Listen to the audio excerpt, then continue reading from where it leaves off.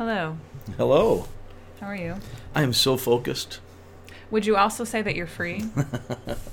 Well, thankfully, it's the focus that helps me experience that freedom that Jesus has already given me at the cross. That really didn't take long for you to segue into that. No. Well, we only have 10 minutes, so it's probably a good So you thing. got to get right to You it. gotta get right into it. Then we got to work in our pointless and absolutely banal, or banal, as I would normally say it, pop culture references that mean That's nothing. And Bane's son from Batman. That's right. Anyway, we have 10 Superman minutes was to Kal-El. insert. Bane's son is Banal. Did Superman have a son? No. Okay. Can Superman have a son? Yes, he actually does in the comics, but that's That's a another whole other podcast. continuity and canon that I don't respect. So I move on. Whoa. Yeah, I'm stuck in the Silver Age. Let's talk about Jesus. Let's talk about Jesus, the true Superman, Hey, I was going to say that. who is indeed the Son. So we're in Acts chapter 4, and we're moving forward in this. It took us a very short period of time to cover these 4 chapters, but now in the back half of chapter 4, we're kind of slowing down a little bit to look at a smaller piece that really is the continuation or the ending of the story we looked at last week as Peter and John healed this lame beggar.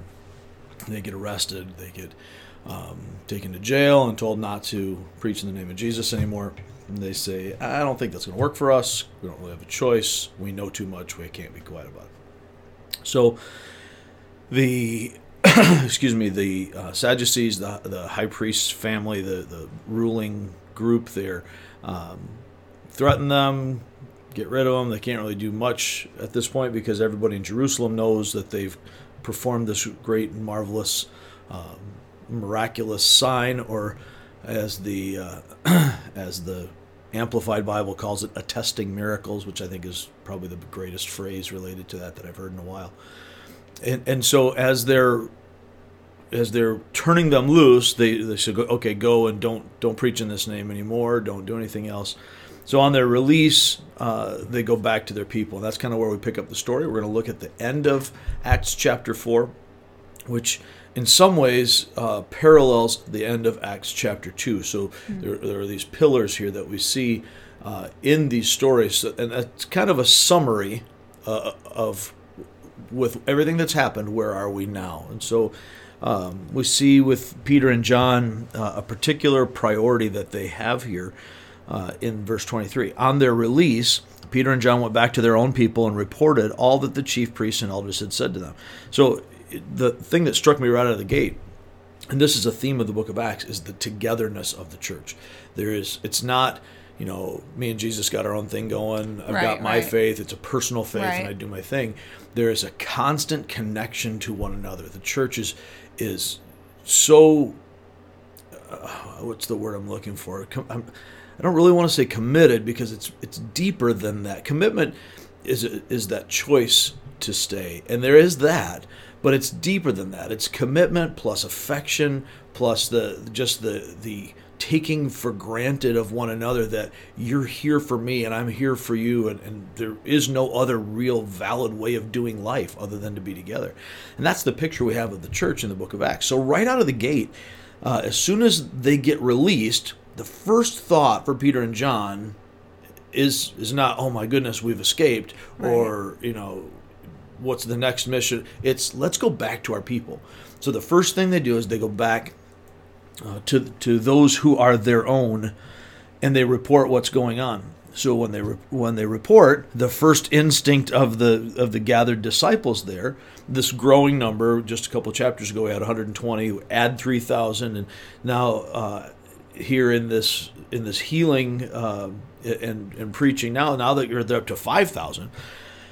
So I don't know how many of them are gathered. I would assume that it's more the Galilean group, the apostles, and those who are earlier or nearer to it, and the rest of these folks in this cosmopolitan city are going back to their own people, which would seem to be why, as Luke writes it, he says Peter and John went back to their own people and reported all that the chief priests and elders had said to them. Their first instinct in verse 24 is, when they heard this, they raised their voices together in prayer to God. And again, this is a theme throughout Acts. It's a theme throughout the church. and should be one of the hallmarks of the church even today, is that we pray together, that we are committed,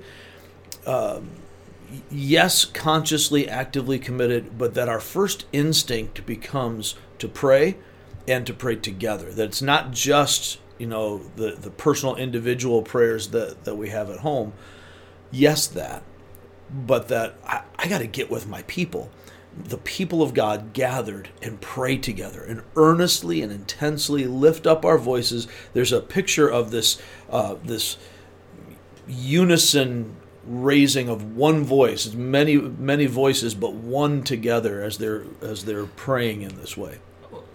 Just as a side note here, that's when you're talking about that, I know from personal experience, and I've seen it with others, a lot of people are uncomfortable doing that. Myself included at times. I've gotten better about it over the years, but I have a much easier time subconsciously saying to myself, I'm just going to, it's my relationship with God, I'm going to pray, blah, blah, blah.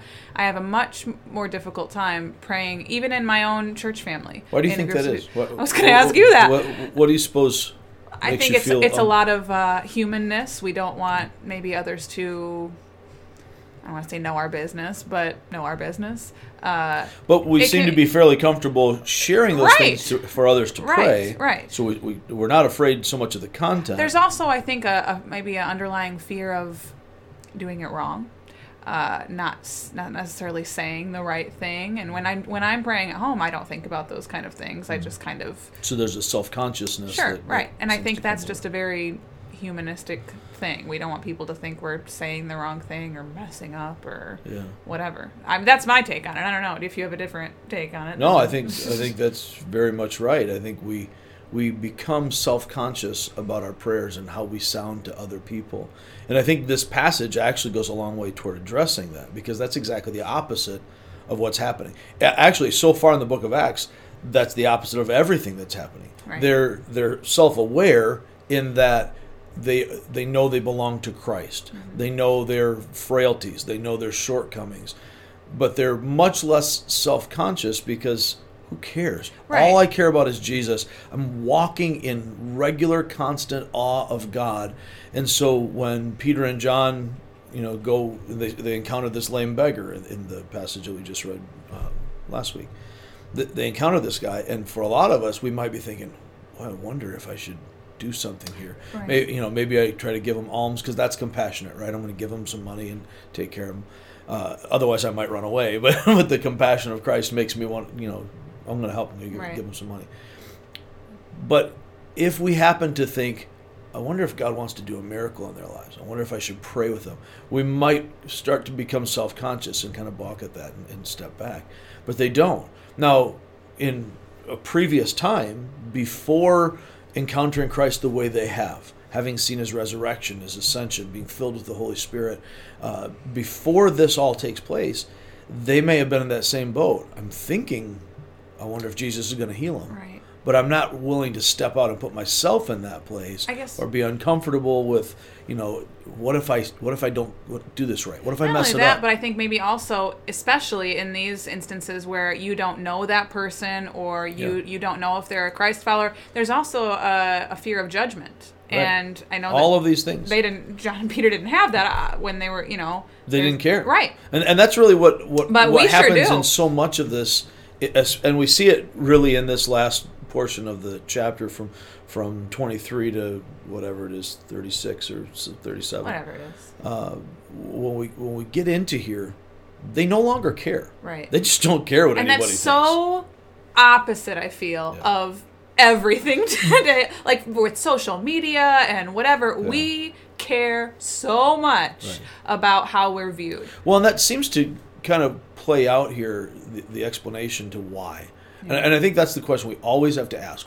Why do I feel that way? Why am I doing this? Why does this matter? Why, when we were talking, before we started recording, we were talking about your cat bandanas. Talking about cat bandanas and your writing and how that plays out.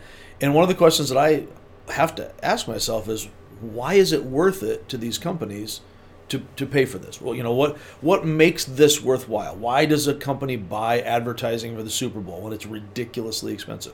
So there's always a reason behind it. Why does Congress do what they do? There is always, even though it doesn't always seem like there's a That's reason, a good one. there is always a reason. And Right. when we understand what's happening, that can go a long way toward directing the steps going forward.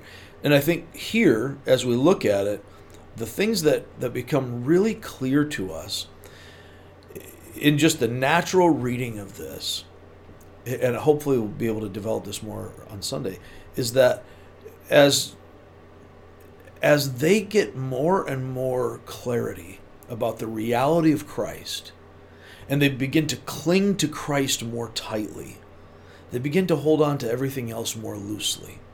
So they no longer care what anybody thinks. We belong to one another because we all belong to Christ. We got a situation, let's pray.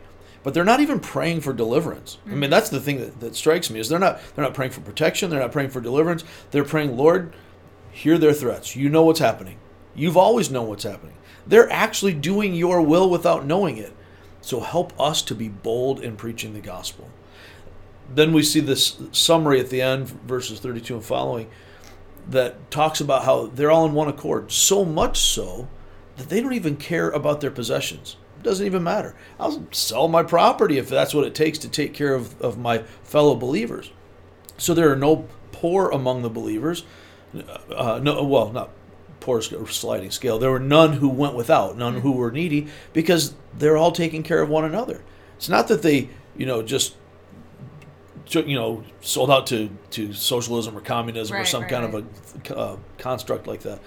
That's not what it is. It's personally deciding that Jesus matters more than anything. And because you belong to him, you belong to me. Therefore, my focus on Christ frees me from the trappings of anything in this world. I don't care about what happens to me. I don't care about what people think of me. I don't care about my stuff. I just care about expressing my faith through love. And that's the picture of the church, and needs to be the picture of the church now, if we get our eyes off of ourselves and on Christ. And we will stop there, and we will, like you just said, dive more into this on the message on Sunday, and we can talk more about it next week.